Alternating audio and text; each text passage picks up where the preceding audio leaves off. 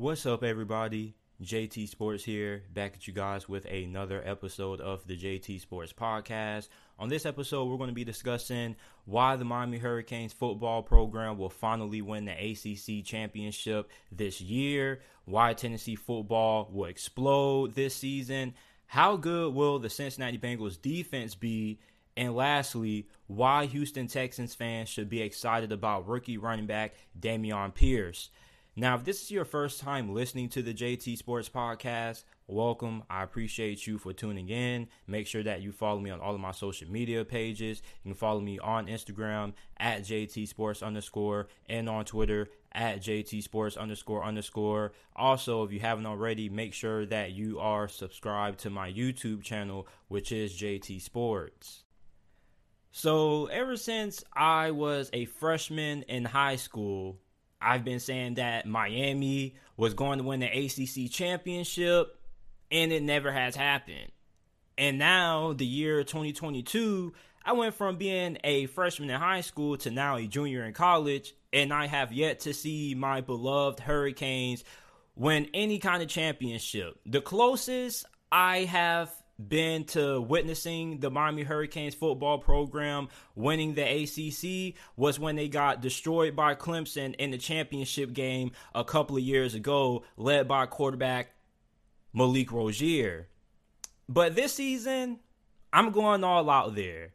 I believe that this is finally going to be the year that the Hurricanes finally not only win the Coastal, but win the ACC. And for some people out there, they may say, oh, here you go, JT. Here you go, drinking that Kool-Aid. Well, I got some Kool-Aid right here. I'm drinking all the Kool-Aid, ladies and gentlemen. Mario Cristobal. I did not believe that he was going to leave Oregon for Miami, but it happened.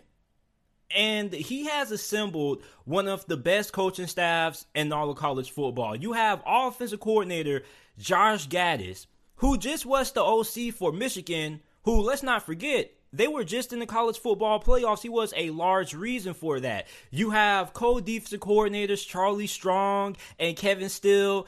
Doesn't get no better than that. This is a really fantastic coaching staff that Mario Cristobal has put together. On top of that, you have Tyler Van Dyke at quarterback, one of the best quarterbacks in all of college football. Last season, he threw for 2,939 pass yards, 25 touchdowns, 6 interceptions, while completing 62.3% of his passes. And to be honest with you, when Tyler Van Dyke first took over at quarterback, I was a little bit iffy about him. He was a little bit inconsistent. He had some good moments. He had some low moments, but he got better as the season progressed. We literally saw Tyler Van Dyke mature in over the span of one season. So with Josh Gattis at the helm at OC, I expect Tyler Van Dyke to take a really big leap this season. On top of that, Miami has one of the deepest running back rooms in all of college football. You have Henry Parrish, Ole Miss transfer, Jalen Knighton, Thad Franklin, number 22 from the spring game. Please go back and watch the spring game if you haven't already, because this was my favorite player from Miami spring game. He's 240 pounds and he's a tank. He's not the most elusive. He's not the fastest, but he's a north-south runner. He's going to get the ball. He's going to hit the hole, and he's going to look to run through somebody and put somebody on her, you know what. I'm really excited about what this Hurricanes team can do this year. I really am. And this is one of the most talented teams in all of the ACC. And it's not like Miami hasn't had talent on their team in the past. Miami has pretty much recruited pretty well. And the fact that it has taken so long for Miami to win the ACC championship is really surprising to me, because talent hasn't really been the issue. It's really been the coaching. You have Mario Cristobal, who is an established coach. He's won at Oregon. He's had success in some of the biggest games. So with him coming to Miami, I'm expecting him to get this thing rolling right away. it shouldn't take 2 to 3 years for Miami to be contending at a elite level. Miami should at least be able to win 10 games, win the ACC, and then be able to make it to a New Year's Six bowl game. And I don't want to hear the excuses about, oh, JT, is going to take some time. I saw Mel Tucker leave Colorado for Michigan State, and in just one season, Michigan State went from being the bottom of the barrel to being in the New Year's Six bowl game. I don't want to hear no excuses. There are so many coaches who have turned around programs in the span of 1 year. And then when you look at the fact that we have the transfer portal now, with players being able to transfer and having immediate eligibility, there's no reason why the Hurricanes should not be able to win the ACC. And as a matter of fact, this is probably one of the best opportunities that Miami is going to have to win the ACC in recent memory. Clemson has a lot of question marks. They have a lot to prove. NC State's a really good football team. But let's be honest, Miami should be able to beat the NC State. Not trying to be disrespectful to the Wolfpack fans out there. I'm just calling it how it is. Wake Forest, come on, man. Miami should be able to beat the Wake Forests of the world in the NC States. And they should be able to contend and get right with a school like Clemson. As a matter of fact, they should be able to beat Clemson. Clemson has a lot of question marks. Now, I'm not saying that Miami doesn't have any question marks. All I'm trying to say is that Miami is just a talented football team that has been held back by lackluster coaching. No offense to Manny Diaz. I love you, Manny.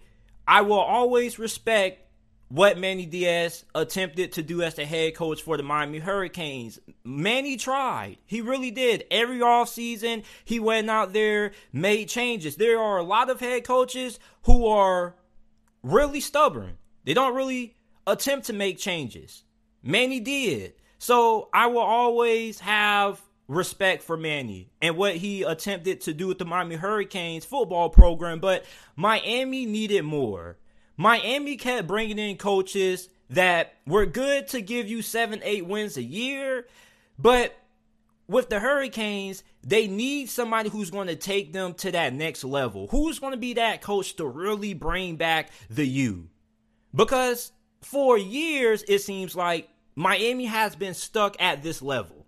They've been stuck at a level where people now start to view Miami as pretty much an average football program. And this football program has so much potential in that. And I'm really happy that the Miami University decided to take it upon themselves and finally dish out some big time money to get a big time hire. So with Mario Cristobal here, the offensive line is going to be really good. He used to play on the offensive line during his time for the Canes, so he should be having his offensive line coached up. This should be one of the best units in the ACC. On top of that, the tight end position is really good. Will Mallory was having a really fantastic spring until he got injured. With him coming back in the fold, I expect him to have a really good season. 2021 was kind of a letdown for Will Mallory. He kind of struggled a little bit this year with how much momentum he gathered in the spring. Hopefully that translates well into the summer and into fall camp, and then hopefully into the regular season. A big question that many people are probably going to have who are not Hurricane fans is going to be the wide receiver position, because Miami did lose Mike Harley and Charleston Rambo. However, you have Keyshawn Smith. Keyshawn Smith caught 33 passes for 405 yards, 3 touchdowns. You have Xavier Restrepo, who is going to be in the slot. He's one of the better slot receivers in all of college football. Then you have a couple of unproven guys who have potential. They have good size. It's just that you don't really know what you're going to get when they're on the field. Jacoby George, many people inside of the program are excited about him. You have Frank Ladson. There are some really good football programs in this wide receiver room that many people probably aren't going to be familiar with until the season starts. And the offensive line, like I mentioned earlier, I'm expecting this offensive line to play at a really elite level, with Mario Cristobal specializing in the offensive line department. So if you specialize in something, it should be really good. So hopefully the offensive line ends up playing as well as what I hope it will. Two offensive linemen that I'm really excited about this year is offensive tackle Zion Nelson. Last year around this time, Zion Nelson had first round NFL hype. He was projected to be one of the first offensive tackles taken. However, last season, things didn't really pan out the way many had hoped. He ended up coming back. You have offensive guard Jalen Rivers, who I like a lot. So there is a lot of talent on this Miami Hurricanes offense. With Josh Gaddis, he put a lot of emphasis. He brings this power spread offense, but I'm not really sure he's going to run the exact same offense in Miami that he did with Michigan, because a good offensive coordinator always tailors the offense to the strength of their personnel. So the personnel that he had in Michigan may be a little bit more different compared to what he's working with Miami, which is why he may end up changing his philosophy. On top of that, he has a way better quarterback in Tyler Van Dyke compared to what he had in Michigan with Cade McNamara. No offense to Cade McNamara, he's a pretty solid quarterback, but he's not somebody who's going to go out there and get it done in crunch time. He's not somebody who's going to elevate your offense in a sense. He's more of a game manager is what McNamara was, similar to an A.J. McCarron. There's nothing wrong with having a game manager at quarterback. Stetson Bennett won a championship for UGA this past year being a game manager. But for Tyler Van Dyke, he's one of the best quarterbacks in college football. So I would expect that he has way more opportunities with the ball in his hands compared to what Cade had with last season. Then the defense. This defense, led by co-DCs, Charlie Strong, and Kevin Steele, the defensive line has a lot of talent, and it is super deep. You have a couple of returning players who I'm high on, and you also have some key transfers who you got in the transfer portal, which I'm not going to name them all because we'll be sitting here all day. But I do like Leonard Taylor and Chance Williams. They both had 2.5 sacks each last year. I'm expecting Leonard Taylor to have a 7 or 8 sack season because he was highly touted coming out of high school. Miami Hurricanes fans were really excited when he ended up committing to the Canes. Me too. So I'm expecting him to do big things this year. You also have some transfer portal guys who I like a lot, like West Virginia transfer Darrell Jackson. Well, Darrell Jackson is coming from Maryland, but you have Akeem Messidor from West Virginia also. So those are a couple of transfers that I really like a lot. Then you have safeties Avante Williams and James Williams. This may be one of the best safety tandems, not only in the ACC, but in college football. James Williams, I believe he led the team in interceptions last season. Great size, great length, incredible athlete, future first-round pick written all over him. Same thing with Avante Williams. He's also a stud as well. Then at the cornerback room, you have Tyreek Stevenson, Corey Couch, DJ Ivy. There are some really good football players on this Hurricanes roster.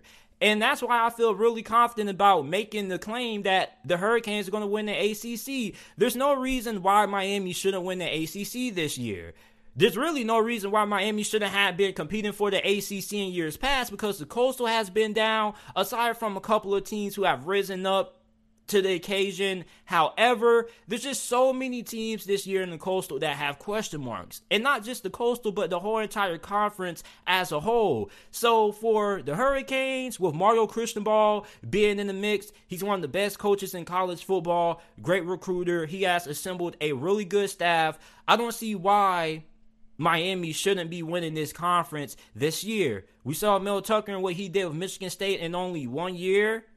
There's no reason why we shouldn't be able to see Mario Cristobal do the same thing with the Hurricanes. So you guys let me know what you guys think about the Miami Hurricanes this season. Do you feel that they will win the ACC championship? I know a lot of you guys are probably going to push back on it, but I feel really strong in my Hurricanes this year. They let me down pretty much every year.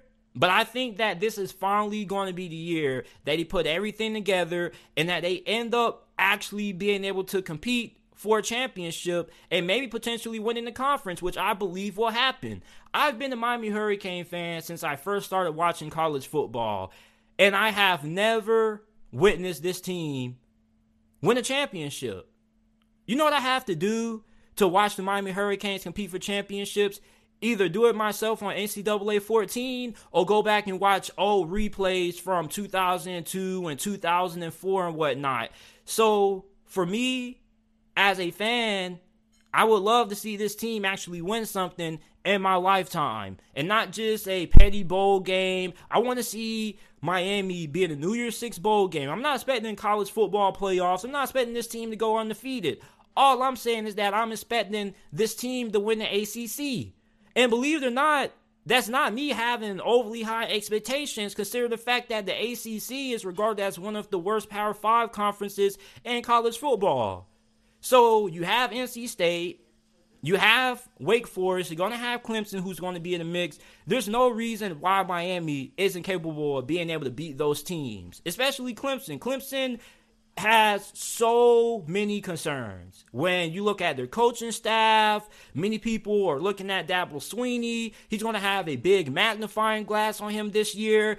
Heck, Clemson doesn't really even have consistent play from their quarterback position. And that's one of the most important positions in all of college football. If you have a great quarterback, you're able to win at least 8 games. So Mario Cristobal having pretty much the best quarterback in this conference, that should be a guaranteed 8 games. And another thing, when it came to the Hurricanes under Manny Diaz, there were many games that came down to one possession. And the reason why Miami lost some of those games was due to poor time management. You had some situations where the field goal kicker ended up missing on a couple of game-winning field goals, which he never should have been put in those situations anyway, because Miami should have went ahead and scored and sealed the game. So with a better head coach who is better at managing those kind of late game situations, that's going to help Miami. Because for Manny Diaz, he wasn't a bad coach. As a matter of fact, I think he was better than Al Golden. Don't know if I would put him over Mark Richt, but he was definitely better than Al Golden, in my opinion. The thing that really hurt Manny is simply for the fact that he wasn't really good in those late game situations. And that's what happens when you have an inexperienced head coach who's learning on the job. Mario Cristobal isn't learning on the job. We have a head coach who is established, a head coach who understands how to manage these situations, a head coach who has played in several big games, a head coach who has played in title games and came out on top in them. So if anybody comes out and says that my expectations are too high, I want to tell you to go back and watch Michigan State under Mel Tucker. They got a couple of guys in the transfer portal, had everybody buy in, and they went to a New Year's Six bowl game. Although they didn't win the Big Ten is a whole different animal compared to the ACC. I don't think I really need to explain that. However, ACC championship is my expectations for the Miami Hurricanes this year. Hopefully they don't let me down. But if Miami doesn't win an ACC championship, I'm not going to say this season was a disappointment. If Miami's able to win 10 games, I'll be happy. Hopefully they win 10 games plus the ACC championship. I don't see no reason why they can't. But you guys let me know how you guys are feeling about the Miami Hurricanes football program down in the comment section down below. The Vols last season finished 7-6. And this was a program that I am really excited to watch this year. You have Hendon Hooker coming back at quarterback. You guys already know how I feel about Hendon Hooker this season. Either he wins Heisman or nobody else does. He's one of the best quarterbacks in all of college football. Last year for Tennessee, he threw for 2,945 passing yards, 31 touchdowns to 3 interceptions while completing 68.2% of his passes. He also ran for 620 rushing yards and 5 rushing touchdowns. He is a big reason why I am so high on the Volunteers going into this upcoming college football season. You also have leading rusher Jabari Small returning. He could quietly become one of the better backs in America. Last year, he had 140 carries for 792 rushing yards, averaged 5.7 yards per attempt, and had 9 touchdowns. You also return your leading wide receiver, Cedric Tillman, who had 64 receptions for 1,081 receiving yards,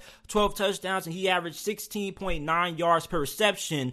And Cedric Tillman has the potential to become the best wide receiver in the conference because there are definitely a lot of talented wide receivers, but when you look at Cedric Tillman, the fact that he returns, he could have left for the NFL. He has really good size. Plus, him and Hendon Hooker already have a really good connection. This is probably going to be one of the best quarterback wide receiver tandems that we have in all of college football this year. Then you have USC transfer Brew McCoy, who was a former 5-star coming out of high school. Great size. He's 6'3", 220 pounds. He kind of reminds me a little bit of Drake London in a sense. They have similar body builds and structure.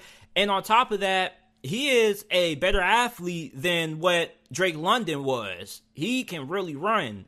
And in Josh Heupel's offense, I believe that he can do some really big things. He could end up having a breakout season. Then you have slot receivers Jalen Hewitt, who caught 21 passes for 226 receiving yards, 2 touchdowns. Jimmy Callaway also is going to be in the mix. He's really explosive with the ball in his hands. You return both of your tight ends in Princeton Fent and Jacob Warren.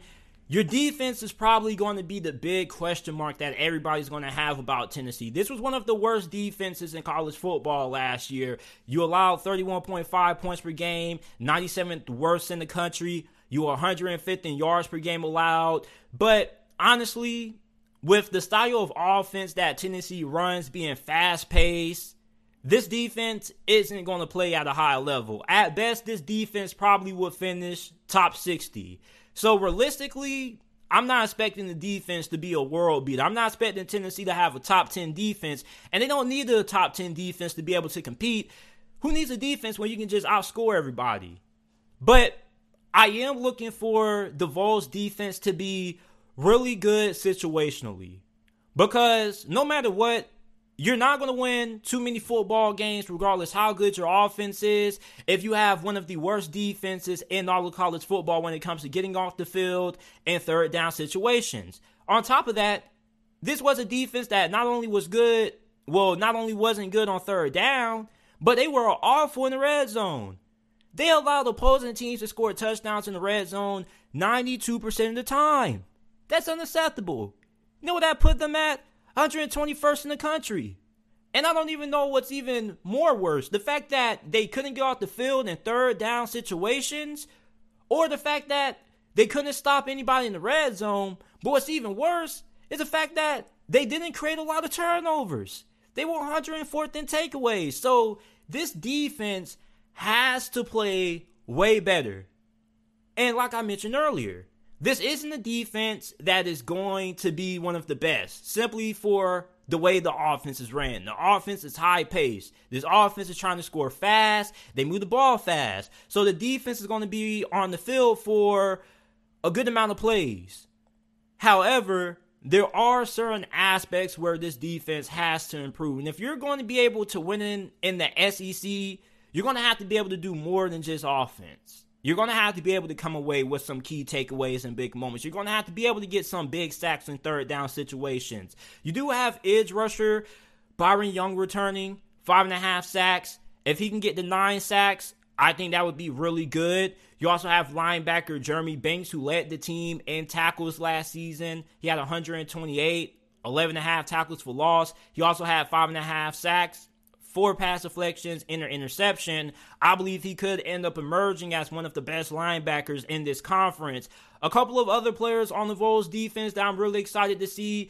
You have Brendan Turnage, who's going to be playing that star position, or he's expected to be getting the start at that star position. He won SEC Defensive Player of the Week against South Carolina when he had to fill in replace of the injured starter at that time, Phil Jackson. He had 14 total tackles in that game, 2 tackles for loss. He's a former Alabama Crimson Tide transfer. At the time when he first transferred to Tennessee, Josh Heupel was really excited about him. It was a big get for him. He raved about him, and he's going to end up having a big role, I feel, in this Vols defense. You also have free safety Trayvon Flowers, who is a senior. He is pretty much the Tennessee Vols' best defensive back. 82 tackles, 3 pass deflections, and an interception last year. You also have Jalen McCullough, who led the team in interceptions with 3. He had 5 pass deflections, 49 tackles, a sack, and a forced fumble. So this is a secondary that the safety position I feel really confident in. I don't really know how good the cornerback play is going to be because the cornerback play is to be decided. Yeah, you have a couple of players who you got in the transfer portal. You have a couple of returning vets that are coming back. However, you don't really know the kind of performance that you're going to get out of the cornerback position this year, which is why I say I'm going to take more of a wait-and-see approach. However, this is a team that overall should be able to compete for the second best team in the SEC East. We know how good Georgia is going to be this year. Georgia, even though they did lose a lot of talent, they are replacing that talent with great talent. You get what I'm saying? I know that wasn't the best wording, but teams like Alabama and Georgia, they don't rebuild, they just reload. They have great players leave and have great players come in and fill those roles. So for Georgia, I still expect them to be the best team in the SEC East. However, I definitely feel that the Tennessee Volunteers can be competing for that second spot in the East along with Kentucky and maybe Florida. Some people may be sleeping on the Florida Gators, but the Florida Gators could surprise many people this year. However, I'm really high on Tennessee. When you have a star quarterback like a Hendon Hooker, if Hendon Hooker plays at a Heisman caliber level, that means Tennessee is going to have at least 9 wins. And maybe more. Maybe we could see Tennessee get to a New Year's Six bowl game. However, another thing that I'm really excited to see, I want to see how Hendon Hooker performs against Georgia this year. Because Georgia was pretty much his worst performance, and he didn't even play bad in that game. It's simply the fact that Tennessee just got rostered to death. And even if they do get rostered to death by Georgia, I think that Tennessee is capable of being able to put Georgia in a close game going into the fourth quarter, and then Georgia maybe is able to pull away. I just want to see Tennessee fight. I want to see Tennessee fight against Georgia. I want to see this team fight against some of the best teams in the SEC. And I think that Tennessee is going to be able to pull off some upsets. I expect this team to get to 9 wins this year. I don't know if 9 wins is going to be good enough to get to a New Year's Six bowl game or whatnot, but this is a football program that I'm really high on. I'm really excited to watch, and I think that they are heading in the right direction. However, I think that this is going to be a pretty big year for Josh Heupel. And not in the sense that he's going to get fired or anything, but I'm just saying that this would be big if he's able to get to 9, maybe 10 wins. It would be a huge momentum boost for the Tennessee program. And I believe that it can happen because when you have a star quarterback like Hendon Hooker, he's able to elevate not only the players around him, but he kind of boosts the morale of the whole entire program. There are many people who are now starting to hop aboard of the Hendon Hooker Heisman hype train, and welcome aboard. But you guys let me know how you're feeling about the Vols this year. Could Tennessee potentially end up making the New Year's Six bowl game? I definitely feel it's possible, but you let me know down in the comment section down below how you're feeling about Tennessee football this upcoming college football season. How good will the Cincinnati Bengals defense be in 2022? This was a really underrated defense last season, and I said it so many times, and yet nobody really realized it until the playoffs. I'm really excited about what this defense can do this year. Because not only do I expect the Cincinnati Bengals to have the best offense in the league, but maybe this defense could perform at a top 10 level. You have Sam Hubbard, Trey Hendrickson, one of the better pass rushing duos that we have in the league. Sam Hubbard had 7.5 sacks last year. Trey Hendrickson had 14 sacks. Trey Hendrickson is quietly becoming one of the best edge rushers in the game. Multiple seasons of having double-digit sacks. It's only a matter of time before we start regarding him in that conversation of maybe being one of the best in the game.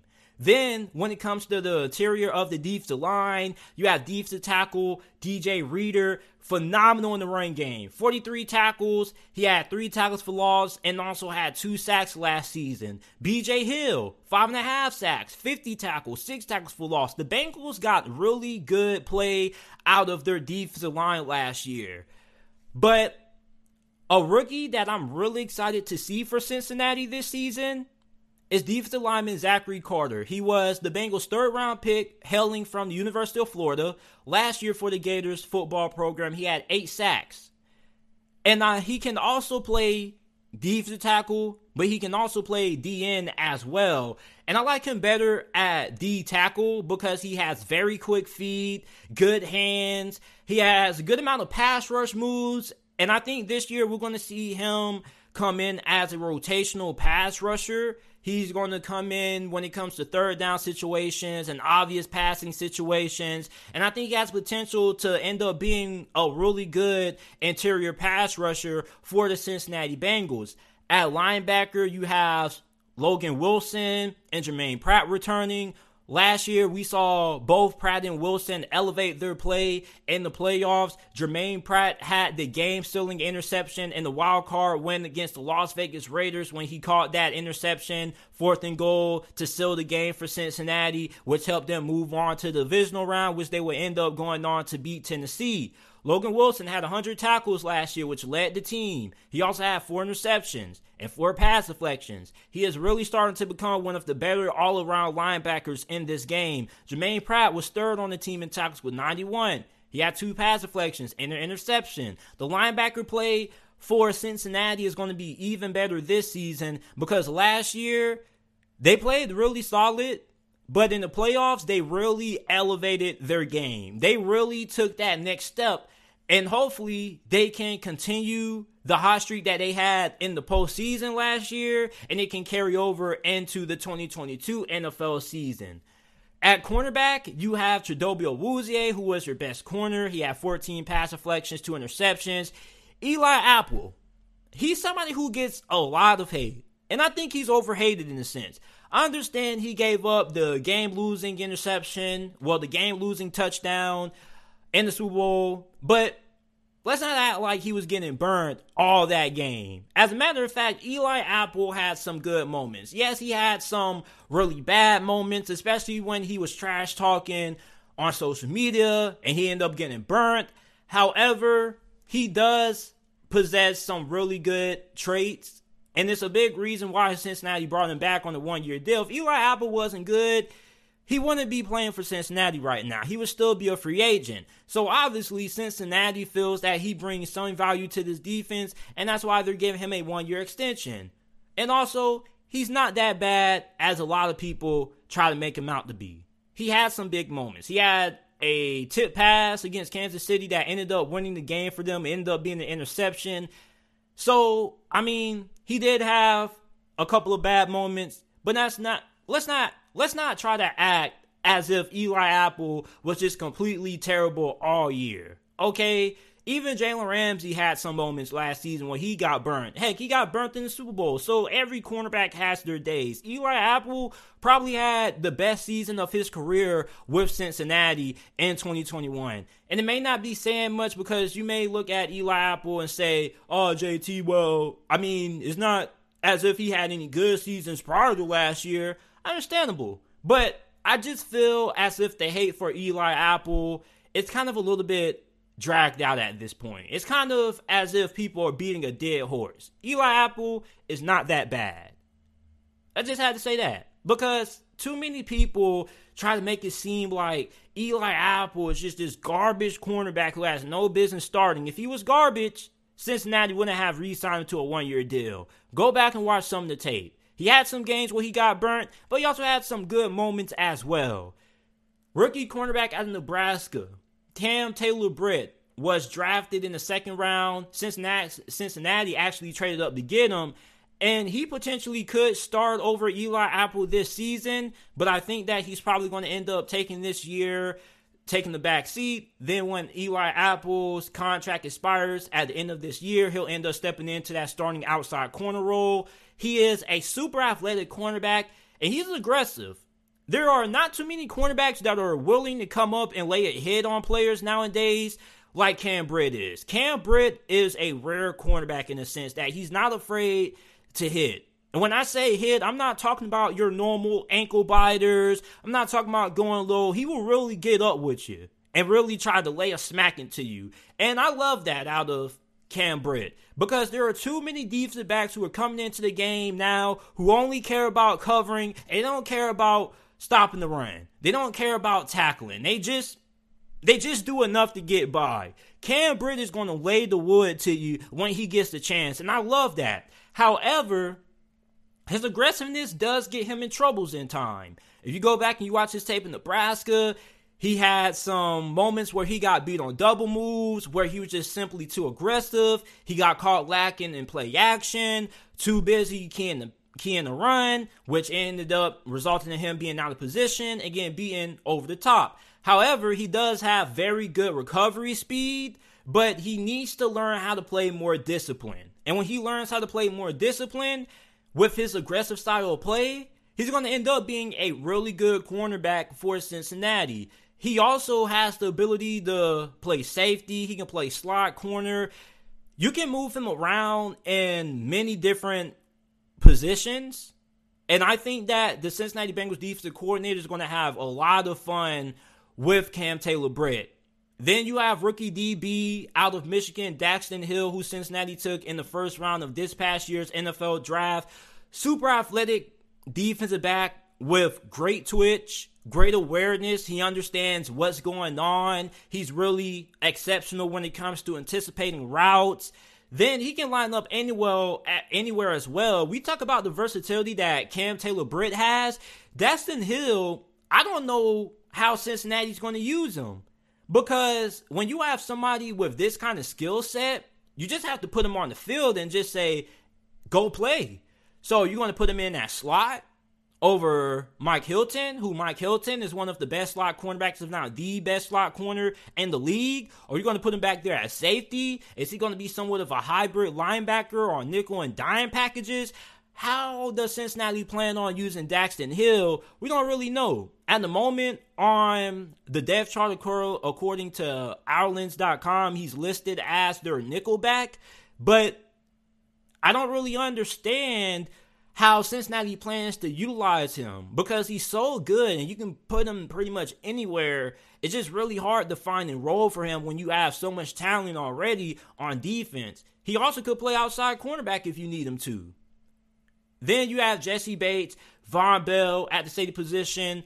I know that Jesse Bates currently is at odds with Cincinnati, trying to get a new deal done. I already made a video about it on the JT Sports Podcast. Make sure you guys go ahead and check that out. But even if Jesse Bates and Cincinnati can't come to terms on a long-term deal, I strongly doubt that Jesse Bates is going to sit out this year, simply for the fact that it doesn't benefit Jesse Bates to sit out. I understand that he doesn't want to play on the franchise tag. Nobody wants to play on the franchise tag, because if you do and you get injured, then it negatively affects you when it comes to future contract negotiations, whether that be with the Bengals or in free agency. But I do expect him to play this year. I would be extremely surprised if he doesn't. You also have Vonn Bell back there, which he had a pretty solid role with Cincinnati last year. I think he was kind of underrated. Not enough people talk about what he did with Cincinnati in 2021. Then you have rookie safety Tyson Anderson out of Toledo, who could potentially be Vonn Bell or Jesse Bates' replacement. He's a 6'2", 209-pound safety. He is really good inside the box, especially when he has to line up against tight ends. I think he's phenomenal in that role. For Toledo, he played in big nickel packages majority of the time. That's where he had the most success as. So for Cincinnati, if Vonn Bell ends up leaving and they don't want to resign him, or they can't resign Jesse Bates, I think we could see Tyson Anderson slide into one of those starting safety spots next year. However, he'll probably have a little bit of a role on special teams, and he may come in if, God forbid, one of them gets injured. But I'm really excited for what this Cincinnati Bengals defense could do this year, because this was one of the most underrated defenses in the NFL. They stepped up big time when it mattered the most, and they made play after play in big moments. Not only that, but their defensive coordinator deserves a lot of credit. I'm not going to try to pronounce his name, but he is really good at making adjustments. You go back to the AFC Championship game against the Kansas City Chiefs. Kansas City was just running up the score. And many people thought, okay, this is the end of the road for Cincinnati, right? Well, at the halftime, they come out and they hold Patrick Mahomes to 55 passing yards and 2 interceptions. In the first half, Patrick Mahomes was going off. In the second half, he had no touchdowns and only had 55 passing yards. Unbelievable. This defensive coordinator is going to be a head coach sooner rather than later if he keeps up the performance, because this is a really good coaching staff. Not just him, but Zach Taylor in general. Zach Taylor deserves a lot of credit. I don't think he gets enough praise for the job he did last season, getting Cincinnati to the Super Bowl. But the staff that he assembled is really good and they're really smart. They pay attention to the smart details in the game. And when you look at the defense of Cincinnati, with how good they were last year against the run, that's not only going to improve, but their pass rush is going to improve also with the addition of Zachary Carter. Zachary Carter, man, I'm expecting him to have at least 3-4 sacks this year. He's not going to be a full-time starter, but he is going to be really good in situations where you need him on the field to help against the pass. When you need an extra boost in the pass rush, he's going to give you that.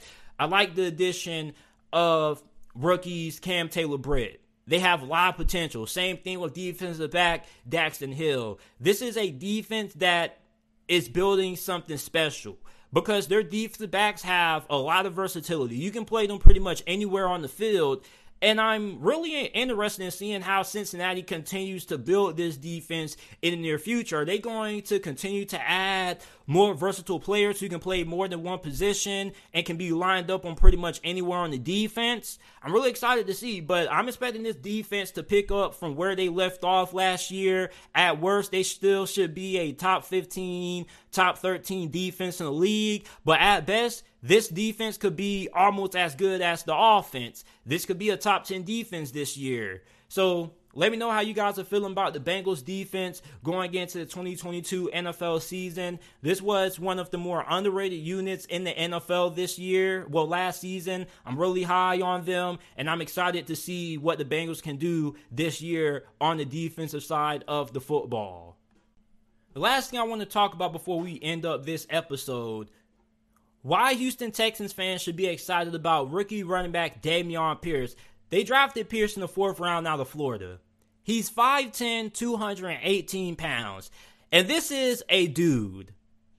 If you needed a definition of what a grown man looks like, they will have Dameon Pierce photo right next to it in the definition. This is a grown man. He doesn't have great speed or elusiveness, but he gets downhill, north-south, and puts people on their you-know-what. And the only way to really stop Dameon Pierce is to slow him down before he gets going. Because once he gets going, and he gets his legs up under him, and he gets into the open field, good luck. People like Dameon Pierce were the reason why I never wanted to play defense. Imagine you're a defensive back, right? You're a safety. And Dameon Pierce is running at you full speed. Let's say he's already hit 18, 19 miles per hour and he's pushing 20. What would you do? I know what I'm doing. I'm getting the hell out of the way. Nah, seriously. I'll try to slow him down, but that's really the only thing I could do is try to slow him down. You try to go for his legs. Okay, good luck. You try to hit him up high. Oh, that's a suicide wish. And it really surprises me that Dan Mullen barely utilized them.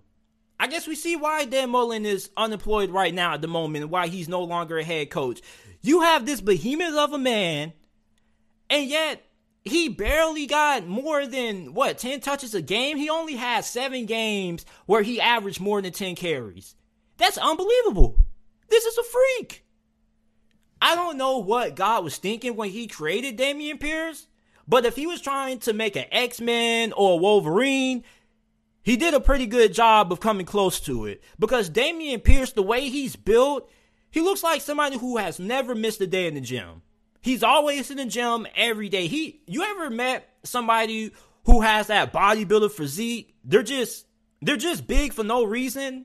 That's Dameon Pierce. This dude is a freak. I don't know what he was doing as a kid. He probably was eating his fruits and vegetables. I don't know what. But this dude is a massive human being. And he's a freak.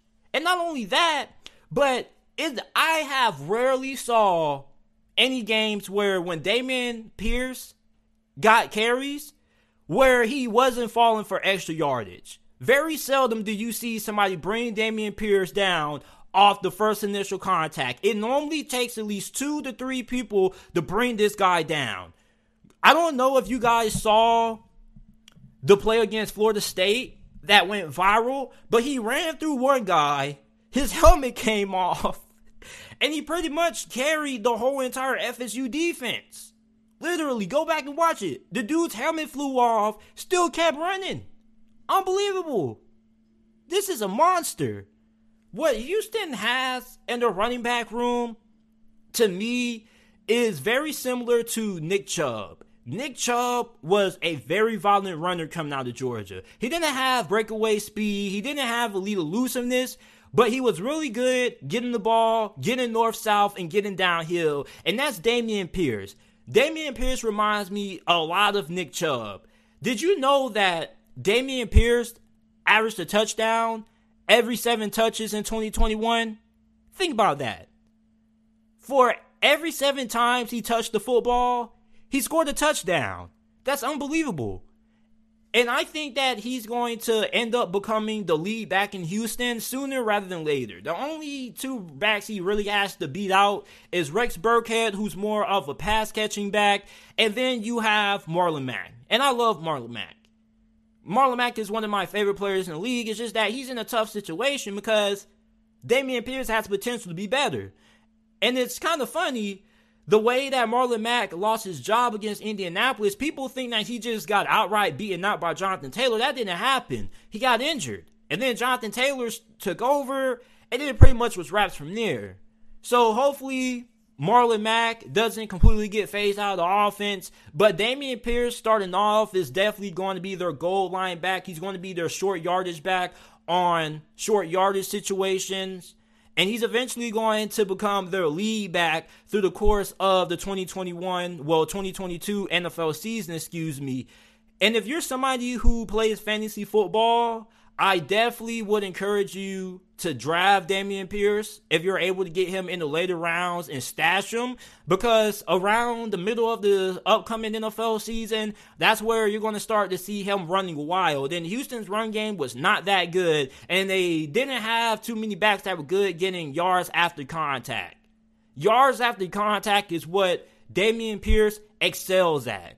I'm so excited to watch him play this year. Last year for Florida, he had 100 carries for 475 rushing yards. 574 rushing yards. He averaged 5.7 yards per carry. He had 216 receiving yards. And he had a total of 16 total touchdowns. 13 on the ground and 3 in the passing game. And I also think that he may be a better receiver than what we may be giving him credit for.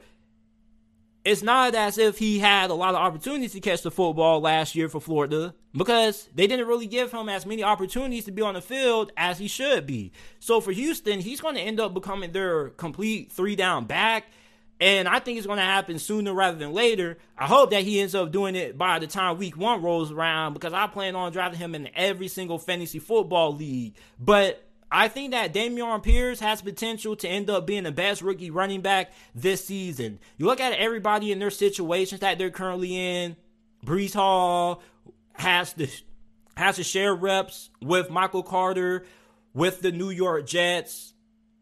You're looking at Kenneth Walker with Seattle. He has to deal with Chris Carson, Rashard Penny. So out of all of the rookie running backs right now, Dameon Pierce would probably have my vote of having the highest chance of winning Offensive Rookie of the Year. I think that Dameon Pierce is going to end up being the best rookie running back by the end of this upcoming NFL season, and I'm hoping that he ends up getting the majority of the workload sooner rather than later. I hope we don't have to wait until Week 10 or Week 11 in the year for Dameon Pierce to really get things rolling. I just hope that Houston just goes ahead and they do the right thing and start him Week 1. and just allow him to just get the bulk load of the carries. Allow him to get 15 carries. Marlon Mack probably gets about 6 or 7, and then maybe Rex Burkhead comes in for a couple of downs, and you give him 4 plays. But Dameon Pierce definitely should be the bell cow in this Houston offense. I am a huge fan of Dameon Pierce. I'm excited for what he can do this year. Let me know how you guys are feeling about Dameon Pierce down in the comment section down below. And I appreciate you guys for listening to this episode of the JT Sports Podcast. Make sure that you check out the JT Sports Podcast on every single podcasting platform. Apple Podcasts, Google Podcasts, Spotify Podcasts, wherever you get your podcast from, the JT Sports Podcast is available.